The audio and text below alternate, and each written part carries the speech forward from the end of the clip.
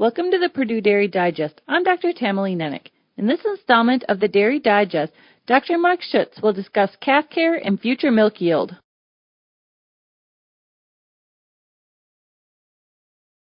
Over the past several years, dairy producers and the industry have begun to understand the impact that getting calves off to a great start has on productivity later in life.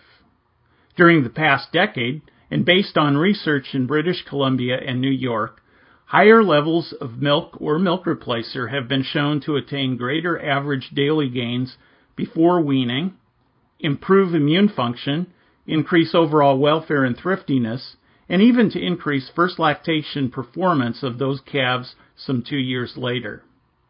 In the May 2017 issue of the Journal of Dairy Science, Hugh Chester Jones and his colleagues at the University of Minnesota reported on records of nearly 3,000 calves raised for 3 commercial dairy farms over 8 years ending in 2012.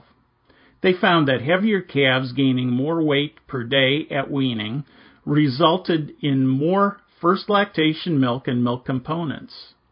While results were variable, on average, each half-pound increase in daily gain accounted for 272 more pounds of milk in first lactation.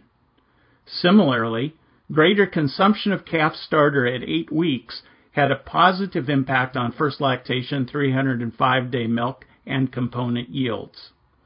Milk consumption can affect starter consumption. Clean, very palatable starter can encourage more intake.